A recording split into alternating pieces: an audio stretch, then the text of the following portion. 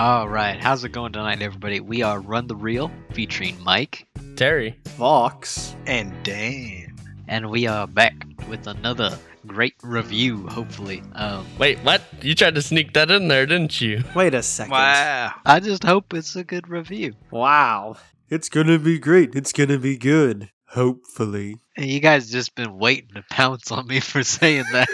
We're always listening. Don't think we're tuning out for your intro. Constantly on guard. Yeah, I'm keeping you on your toes to start the review. But anyways, speaking of keeping on, we are keeping on with our Star Wars review here. And we have finally made it to episode 5, The Empire Strikes Back. Finally, yes. I think that a lot of people consider this to be the best one out of all of them. People on IMDb even consider this one to be the best one. It is currently ranked at an 8.7 out of 10 with 1 million user reviews on IMDb. That's a lot. That is high. Even more surprising, well, not surprising, I guess, but kind of cool, is at number 14 on the top 250 right now. Dang. That's pretty crazy. Yeah, that puts it higher than A New Hope, which we did last week, which is number 24. You don't often get sequels that are more hailed critically than the original. You know, I'm just surprised by this number of 1 million people have rated this on IMDb. This one is the only one of the 6 original ones, right, that is not directed by George Lucas. Return of the Jedi is directed by Lucas, right? I don't think Return of the Jedi is. I think he only did A New Hope. Oh, okay. Yeah, he did not direct Return of the Jedi either. Irvin Kershner directed this one, which, kind of fun fact, I know we talked about it a little bit, but his son went on to write Solo, a Star Wars story. Yeah. Lucas was still involved in it, though. This one follows after episode 4, and it starts out on the ice planet Hoth. I don't think we need to really go into the synopsis of this one because I'm sure everyone listening to us has seen this movie before because it is cinematic history. Spoilers if you haven't, I guess. I wouldn't really say this is the kind of show you come and watch the movie after listening to it. No, yeah. Maybe with some of the other stuff, I guess just kind of a little bit more background information. This won an Oscar for Best Sound. Ah, that makes sense. You know, what stood out to me most this time watching it, revisiting it, was I really kind of got a soap opera vibe from this. Well, I mean, I guess you can call it like a space opera. I didn't realize how much family drama went on in this one, you know, because when I was watching this before, I was kind of more in it for the fights and all that kind of stuff, you know, the training of Luke. But there's quite a bit of drama in this one that I didn't pick up on. Well, I did pick up on it, but it just didn't stand out to me in the past. Yeah, it does feel a little more like interpersonal, like character relations focused rather than just kind of broad character arcs. That's a great way to continue the actual story because it set up all the characters perfectly in episode 4. So the next logical thing is to explore them in the sequel and see how they're going to interact with each other and how their relationship builds after the events of the previous film and then the events of this one. And I just think it's so cool that we got a sequel. Well, I guess, would you call this a sequel? I mean, I don't know what else you'd call it. It's the second one in it, but it's the 5th movie. So a sequel that's, you know, actually builds upon the characters and doesn't overdo it and actually makes a better movie, in my opinion, because that does not happen very often. I could probably count on one hand the amount of sequels that I think are actually better than the originals. Slim pickings for that. I'm trying to think of them right now, and I can only think of maybe 2. I think most people regard this as the best sequel ever made in existence, though nowadays I would argue that Blade Runner 2049 could be the contender for best sequel ever made. I would say, you know, this is one of the perfect ways to do a sequel because you challenge the characters that were already established in new ways and you build upon what was already created. You don't do something really weird. You actually advance the story in an interesting way and the character arcs as well. And you strengthen the original film as a whole, too, because all the character motivations in this film give you a better understanding of why people act the way they do in the previous film. I do kind of like how they kind of throw you right in. Not quite as hard, I don't think, as the first one, where it starts right out in like a shootout, but they kind of ease into it a little bit more with the whole like Luke running around on his dinosaur and getting attacked by a Sasquatch. On his dinosaur. You mean the Tauntaun and the Wampa? Wow. I couldn't think of their names. I don't know what that thing is for sure. I hate to go back to it, but the sequel talk, I was thinking of this while I was watching it. Oh, I thought you were going to go back to bashing on TV for not knowing what a tauntaun was. Maybe here in a bit. I hate to go back again, but Jesus, TV. Well, I did. Okay, throw some light shade at TV. We were watching this, and I was like, do you remember in Battlefront 2 the mode where you could fight the Wampas? And he was like, what is a Wampa? Oh, no. And I was like, oh no. Ouch. Terry's the Marvel guy, which is what I'm going to bring up, is that the Marvel sequels, they always feel like just an in-between movie to me. And it's like, hey, we're just building up to the next movie. This one, it stands on its own, and I never feel like that when I watch this movie.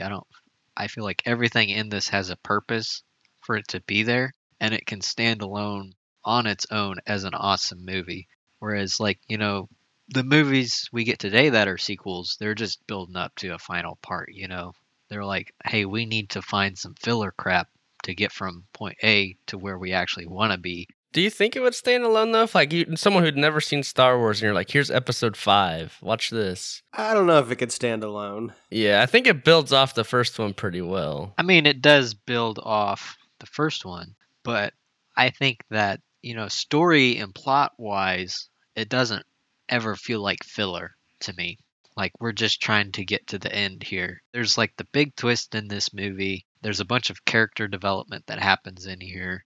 Well, do you get what I'm kind of saying? I mean, I get what you're saying, but there's like a lot of things you need to know from the first movie to understand what's happening in this one. I think what Mike's getting at is like what Marvel does. They just, in between their big Avengers films, they do all the small character movies that, I mean, you could take them or leave them and you're not going to miss out on anything in the next Avengers film, right? Whereas with Empire Strikes Back, it's so essential to everything in the first movie and the continuing the story of Star Wars that you can't continue without this one. Yeah.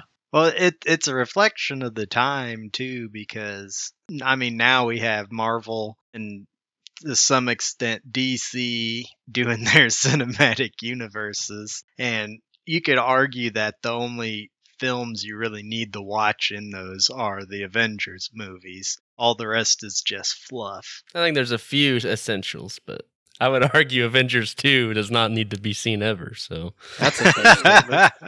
I would agree with that. It builds good on Tony's character, though. But anyway, back to Star Wars. It's not like we have a spin-off movie about R2-D2 and C-3PO doing their shenanigans, or a spin-off about Lando Calrissian before Empire Strikes Back, right? We just get 3 years later a quality sequel that builds up the first one and just does everything that a sequel needs to do correctly. That's kind of what I was trying to say there. I never feel like I'm just watching this so I can watch the next movie when I watch this one. Yeah, I mean, it does feel essential to like the trilogy. I would say that for sure. But I wouldn't, the Marvel movies aren't necessarily supposed to be seen as like a, what would you call that? Like a thousand trilogy or whatever. Like, I realize there's the differences. This one does feel like they had more to do with it. Like the story had a place to go still. Because they expand on a lot of stuff with like the Force and everything. Because before it's just like, I don't know, more of a spiritual thing. Sure, Obi-Wan like tricks some people, but you don't really get to see like people lifting rocks or like X-Wings out of swamps. They kind of grow on that and the whole like mythology of that. There's a lot of stuff that they kind of touch on. Yeah, it touches on a lot and it builds upon the original in such awesome ways. And it introduces new characters like Yoda and Lando It is my understanding that once Lucas realized that this was going to be a thing, and that The New Hope wasn't like a standalone movie, that he wanted to make a serialized film series. So, I mean, obviously it's going to build on itself and not just be like standalone comic issues like the Marvelverse. Well, it got weird there for a bit because after episode 4 came out, like the EU started going. And correct me if I'm wrong here, Dan. There was a book that was released where Luke goes to some planet and he actually kills Darth Vader. I believe so. Is that or a comic? Yeah, it was like a book or something, a comic, and Luke actually went and killed Darth Vader, but then this movie came out and Darth Vader is very much not dead. From what I know, Lucas, he worked himself to death on episode 4, and then the studio was like, hey, we want you to do more movies of this because it was such a hit. And so he kind of wrote the story, and then they had Kirshner come in and actually direct it. Lucas was there, but he was kind of like a ghost, right? I'm not so sure. I think he was working more on like the business side of things. Like he was doing a lot because he had the merchandising and stuff now. Like he was working more. He was so busy that he had to focus on a lot more other things so that he kind of let whatever Gershner do it. He wrote the second draft of this movie. I mean, he had a big hand, but not as much per se as he did in 4 and then 6. Which I find it interesting, all the story choices that were made in this one, considering that Lucas wasn't like the driving force behind every single thing in this one, really.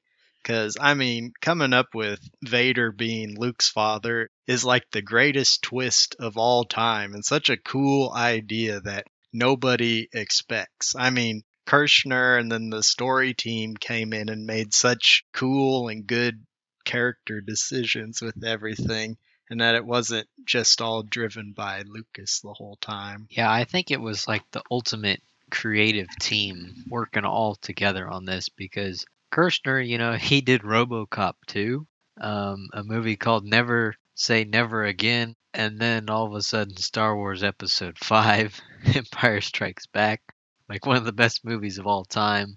I think it's interesting to look at it as, Lucas with the team creating this movie, and it's regarded as one of the best movies of all time. It doesn't feel as Lucasy as every other movie feels. And it's the best one, so I love Lucas, but I think he's proved that he doesn't really know what makes a great film. At least when he's left to his own devices. He has to have a bunch of no people coming in and telling him, we can't do that, or do you think of it this way? But yeah, I mean, it makes sense because working as a team is a great way to come up with ideas. So we watched the special edition, or at least me and Mike did. I don't know about you guys. And this one doesn't feel like it was touched hardly at all compared to the last one. It's not. So as far as like story beats go or anything, there's basically no story beats that are changed in this one. It's mostly just like window dressing, literally, in Cloud City anyways. Like it surprised me because we get those Tauntauns running around with like their stop motion, and it's like, I'm surprised Lucas was just like, let's replace this with CGI. There's like a lot of moments in here where I feel like, oh, this would be an obvious place where I would think George Lucas would want to step in and remaster or whatever, but he didn't. It's weird. I think one of the biggest things in here was we didn't have Ian McDermott as the Emperor yet. So they had a completely different guy doing the voice for the Emperor, and he looked like completely different in the theatrical cut. Like he had one really big bug eye, and then the other one was like small. He was really deformed and junk. There's not really a reason to watch the theatrical version of this one over the special edition, in my opinion. The only thing that is bad, but it's not in all of the special editions, is when Luke throws himself off of that little tower in Cloud City. In one of the special editions, they add in this real awkward yell from when Palpatine gets thrown off the edge in Return of the Jedi. It doesn't fit at all, and it completely ruins that moment of the film. Yeah, I think he changed Boba Fett's voice. They redubbed him too with the one guy. They did with the new guy. I forgot. That's probably a good thing too, because he sounds like a pirate in the theatrical version, and it's really weird. We could have had the privateer instead of the Mandalorian. Yeah. It's kind of weird for me because we're talking about these different editions of this movie. But I was young enough when I started watching the VHS versions of these movies that I don't remember exactly when I moved over to the newer versions of this movie, the updated ones. So it's kind of hard for me to remember exactly what the VHS ones were like or the theatrical ones were compared to these new ones. I can only tell when it's blatantly obvious, you know. Yeah, like with the first one with the CGI creatures, it's like, well, obviously that, but Yeah, the whole Han shot first kind of controversy that stands out to me because I remember how it was back in the theatrical ones. But Well, and it's a big story change that completely changes the character too. I don't remember exactly how these were back in the VHS. And I watched these a ton on VHS when I was a kid. I just couldn't get enough of it. Something that stood out to me as I was watching this go around was that this movie does have quite a few characters in it, and it feels like each one gets enough screen time and enough character development which with each character. And I think that's really neat. yeah, they kind of split off. Like they've got Luke's kind of story, and then they've got Han and Leia and Chewbacca's side of things, but it never feels like disjointed or anything. It feels pretty natural. Yeah, I don't feel like I'm getting cheaped out on a character to get more focus on one of the other ones. Everybody kind of gets kind of their arc. Even Vader in this one, I think, has an interesting character arc because he's actually interacting with his son for the first time. Yeah, he didn't know who he was in episode 4. He's just the guy who blew up the Death Star. It wasn't until. The Emperor told him in this one. Yeah, well, I think he learns beforehand, actually, in the comics that are canon now. Because I read the Darth Vader comic for a while. There's a really cool scene when he figures out who Luke is in the comic. Yeah, this is the first time he actually interacts with him any, and it's interesting seeing what he does because we're used to Vader just coming through and destroying everything, killing people who get in his way, and then here he's actually trying to reach out to his son and bring him over to his side and see things from his point of view. I thought it was interesting because I didn't know about the comics that Vader learns who Luke was in the comics. So I thought the first time he knew who Luke was when the Emperor shows up in the hologram. It was like, this is the son of Anakin Skywalker. And Vader's like, how is that possible?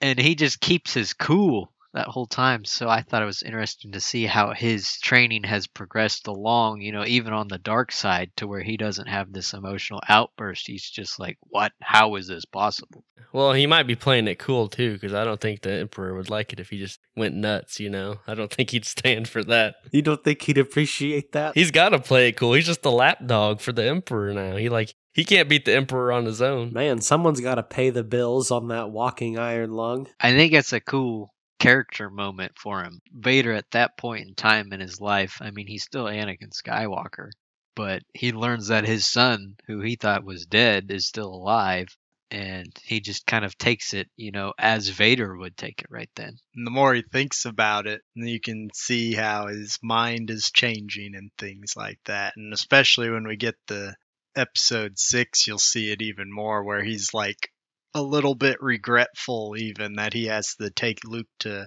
Emperor Palpatine. Darth Vader's my favorite Star Wars character, so I love everything about him pretty much in these 3 movies. Yeah, even at the end of this movie, I love it so much when like Leia is on the Falcon, Luke's hanging from this thing on Cloud City, and Vader is on the Super Star Destroyer, and you have this interesting dynamic where they're all kind of like communicating with each other in this weird triangle, and you can see how it's impacting their character, and it's pretty emotional watching it. That family soap opera. Yeah, it was so cool watching it this time. I'd never really picked up on how emotional that was before. Yeah, I agree, because Vader's trying to reach out to Luke, but Luke, because he's the hero and everything, and it's not going to turn to the dark side, keeps basically rejecting his advances or whatever, and just thinking of other things to get his mind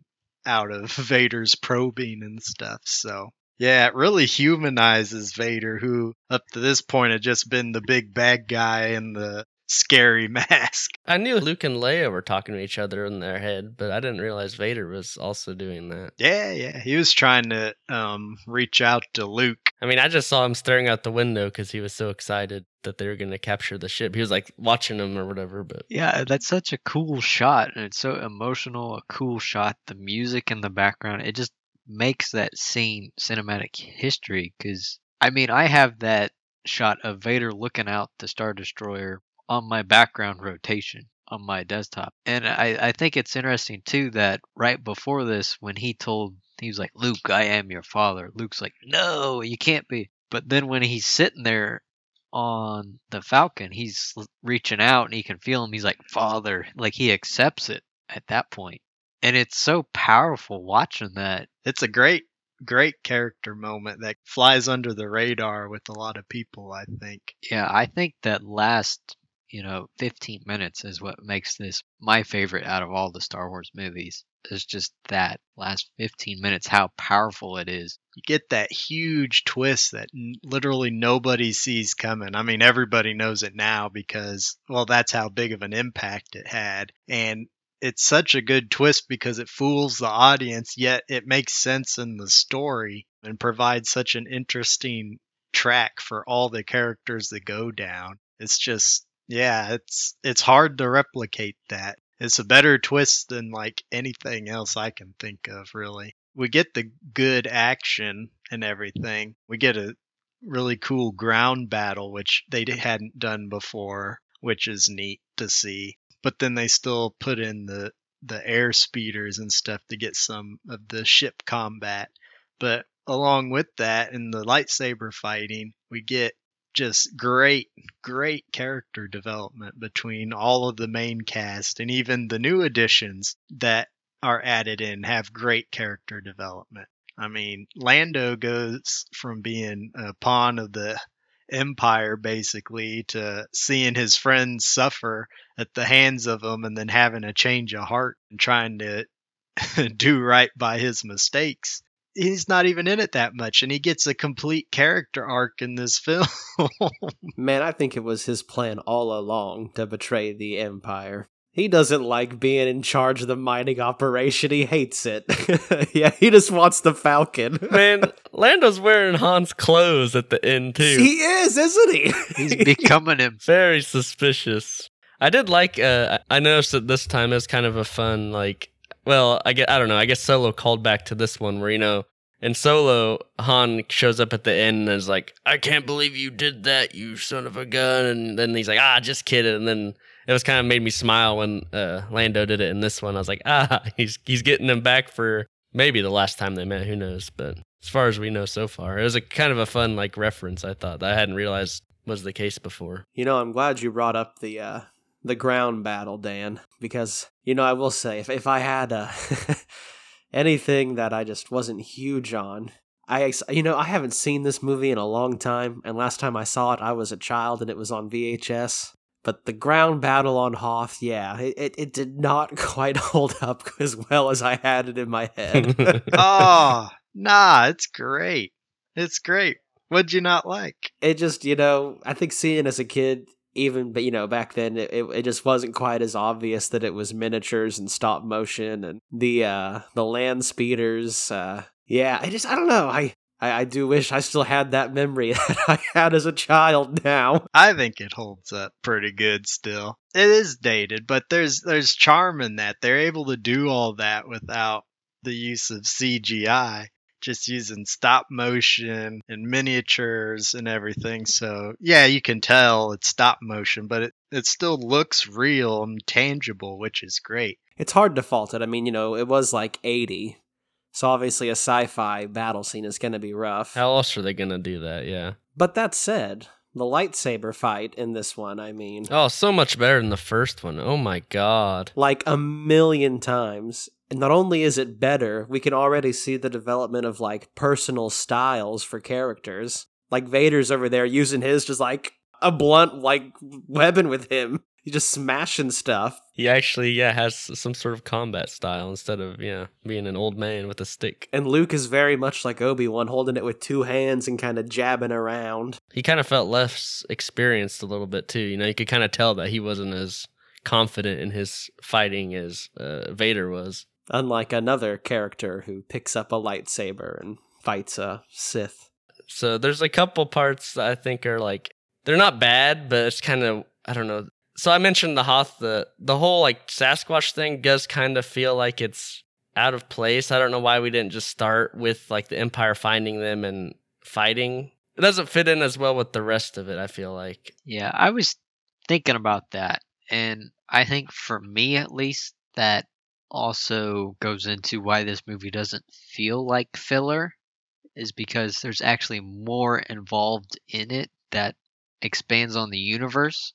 And so that first little bit kind of, expands at least a little bit upon Star Wars lore and Wampas and the different planets that are out there and what the Empire uses to search for the rebels. Yeah, like we could have seen that stuff, I think, but just like the whole cave stuff feels. But it's also a character development for Luke and Han. You get to see how Luke's progressed from the first movie, because he can use the Force to pull objects to himself now. And then, Han's sticking around to save his friends still, even though he's got that bounty on his head that's going to cost him in this film. They probably could have done that during like the Empire battle scene, though, when they're actually fighting the Empire. Like they could have just fit all that in within that. I feel like it feels not like super fluffy, but it does feel a little like out there. I think maybe that depends on how you view your movies a little bit. Do you want there to be some extra fluff and character development, or do you just want it to be tight and compact? I'm just, you could put that character development in somewhere like in the other scenes to make it. Yeah, I get that completely. I like how older movies do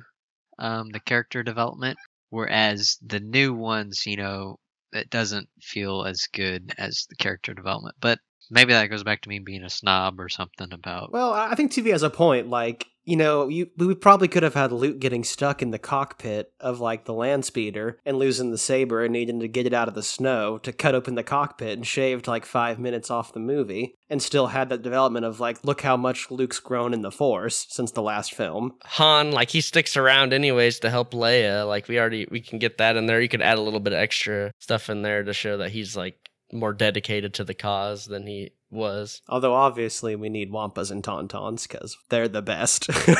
If we cut out the Wampa, we'd miss Leia snogging her brother. Oh, you're right. That great scene. That's so funny. Laugh it up, fuzzball. It's so funny watching that now. You reminded me, Terry. I think this movie has more of the quotable Star Wars lines in it than Episode 4 does. Yeah, I'd agree with that. Just watching it, I was like, man, these are all so iconic lines. It's great. Just I was like, I didn't remember they were all from this film. Once again reminded me how much I love the C-3PO and R2-D2 dialogue. I think C-3PO does get to be a bit much sometimes in this movie. When he gets blown apart and like he starts like quipping like every 5 seconds, and it's like, let's just have a serious moment here, C-3PO. Just stop talking for a second. He's the levity, the comic relief. Yeah, I just thought some places we didn't need it. You saying he's not that human relatable, TV? Yeah, I guess. Like Han's getting lowered in the thing and he's like, turn around, fuzzball, I want to see what's going on. It's like, can we just watch Han like get frozen, please? Yeah, I'll agree with you on that one in particular. They should have had him be quiet there. I don't mind them so much when they're running through Cloud City. That's kind of funny, but yeah, I agree with you. He should have been quiet during that scene. Yeah, I did like with him and Han, like when they're in the Falcon and he's like keeps showing up saying these dumb things that's like obvious, and Han's just like, "Thank you, wow, yeah. What would I do without you?" Also, I think the space worm's kind of weird.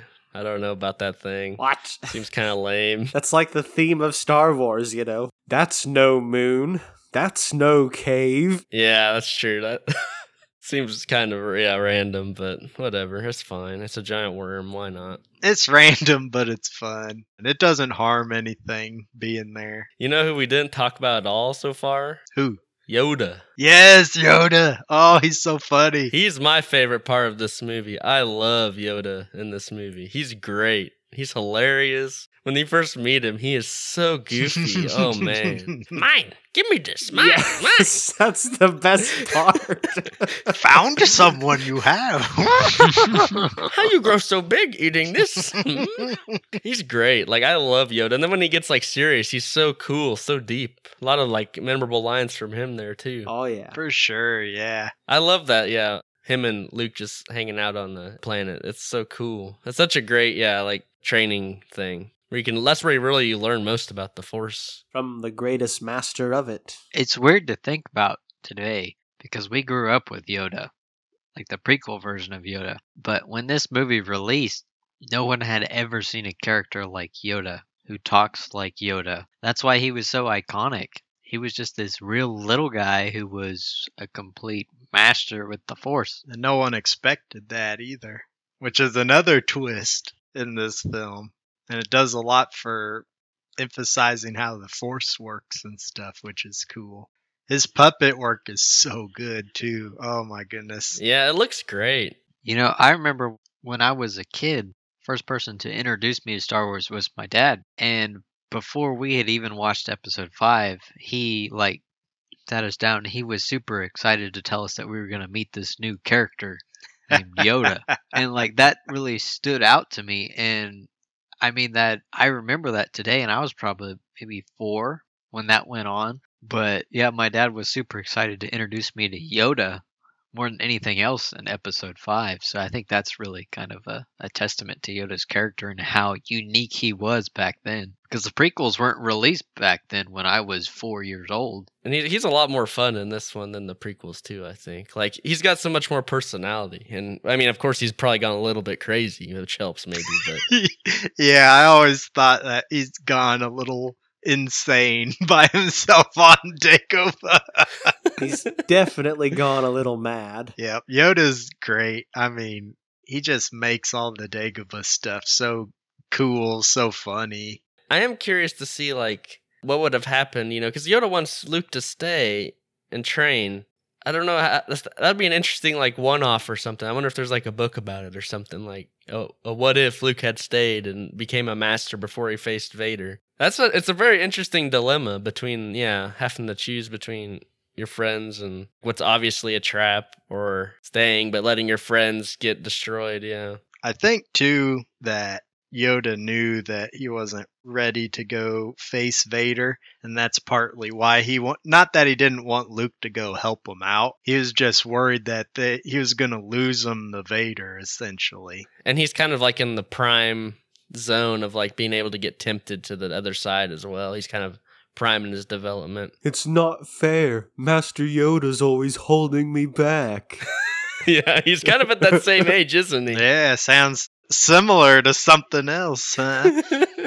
That's impossible. I can't ever do that. Why am I learning about this? He kind of has this, maybe not to the extreme, but Luke does have a lot of the similarities of kind of whining about stuff, but not nearly as bad as Anakin. Well, and at the time, that's the first time the audience had seen anything like it. So we can imprint on Luke, basically. Well, I don't know if you want to use this as a segue, TV, into overall presentation, but my dog has taken a dump and I want to clean it up. So, oh no! Overall presentation, do you guys want to hit it? So we've got a scale. It goes from burn it, pass, watch it, or buy it in that order. We kind of give a spiel, and then we round it out at the end. or at least we try to. So yeah, that's our scale. So I'm gonna jump in here. My dog has made a mess out there, but I feel like I need to say my spiel about this movie more than cleaning up that mess at the moment because I am so passionate about this movie. Wow. Yeah. I mean, I brought up in episode 4 how that movie is used to teach film students how to make movies. But then I think it's something interesting that this movie is even more highly rated than episode 4, which is used to teach film students how to make movies. And I think that's a testament to how good this movie is. This movie is awesome with the character development, which is really cool for a Star Wars movie because you don't really get that with any other Star Wars movie. Episode 6, you get a little bit with the Luke and Vader interaction, but this movie, there's a ton of characters in there, and I don't feel gypped with the amount of time I get with any of these characters. I don't feel gypped with any of the arcs I get with them. I think this movie is definitely a buy it. It's my favorite out of all the Star Wars movies, and I think it's like the peak of cinema. It's one of my all-time favorite movies. It's just really good. I think everybody should watch this movie at some point in their life just to, experience what an amazing movie is. Totally. I mean, it is an amazing movie, to say the least, and it is historic in itself.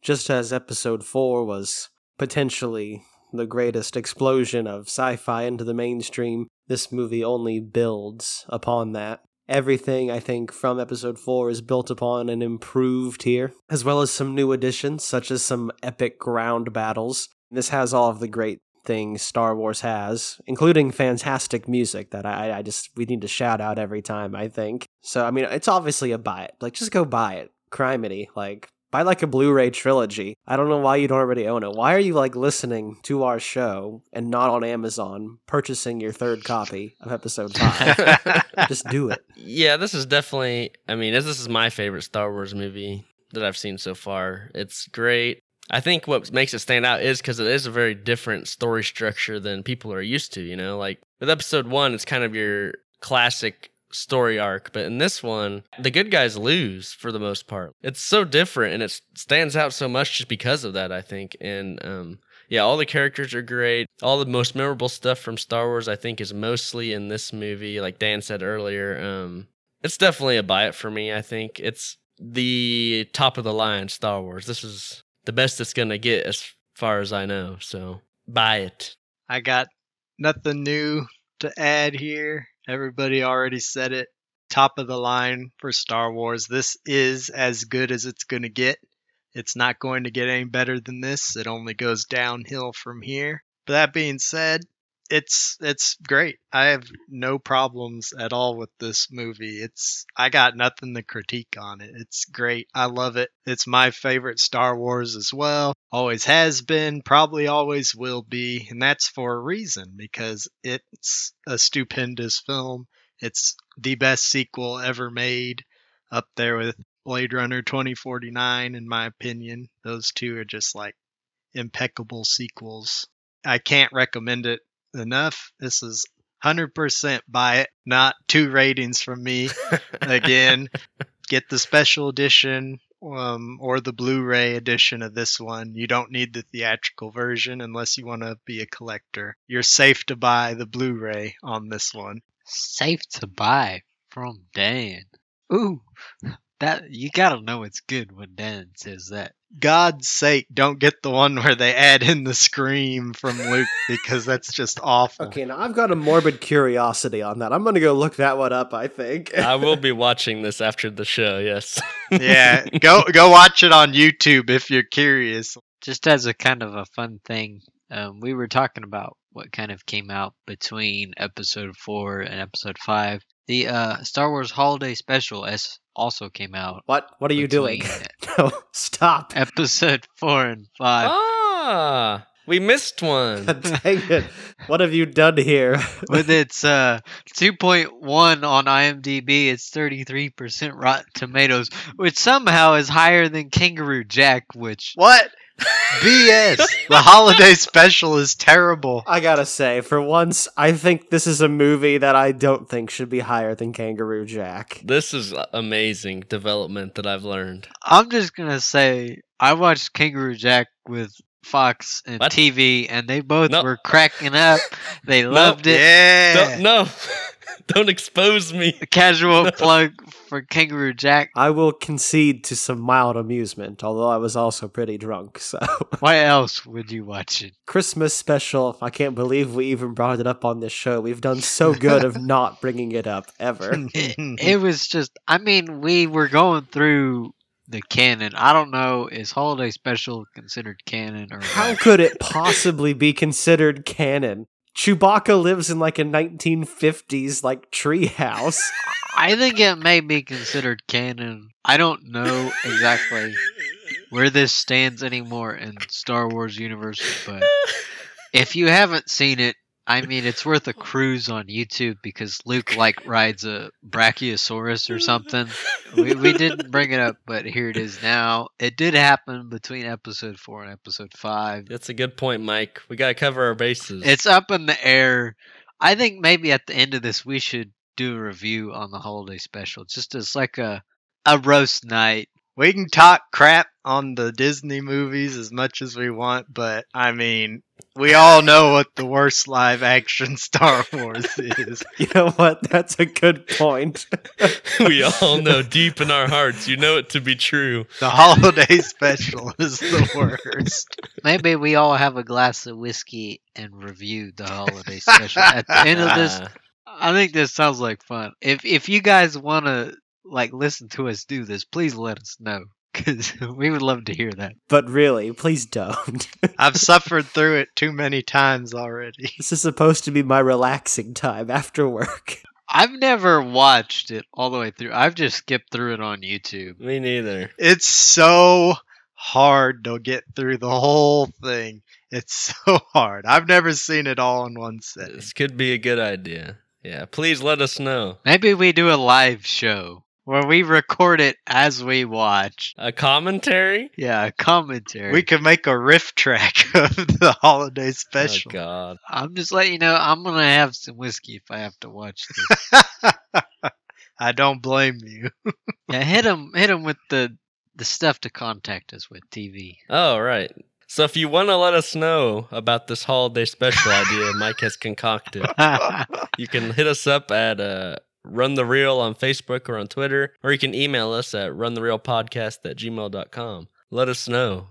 Should we watch it? I don't know. Fox seems on the fence, but Let us know why episode 5 is your favorite of the Star Wars movies. I can't believe the holiday special has 33%. That's a really high rating. That's higher than Batman versus Superman, I think. wait, that's good. That's a good thing. You know, Batman vs. Superman had some redeeming things in it. The holiday special doesn't. That's fair, actually. Thanks for listening to us tonight, everybody. We really appreciate it. This is Run the Reel signing off.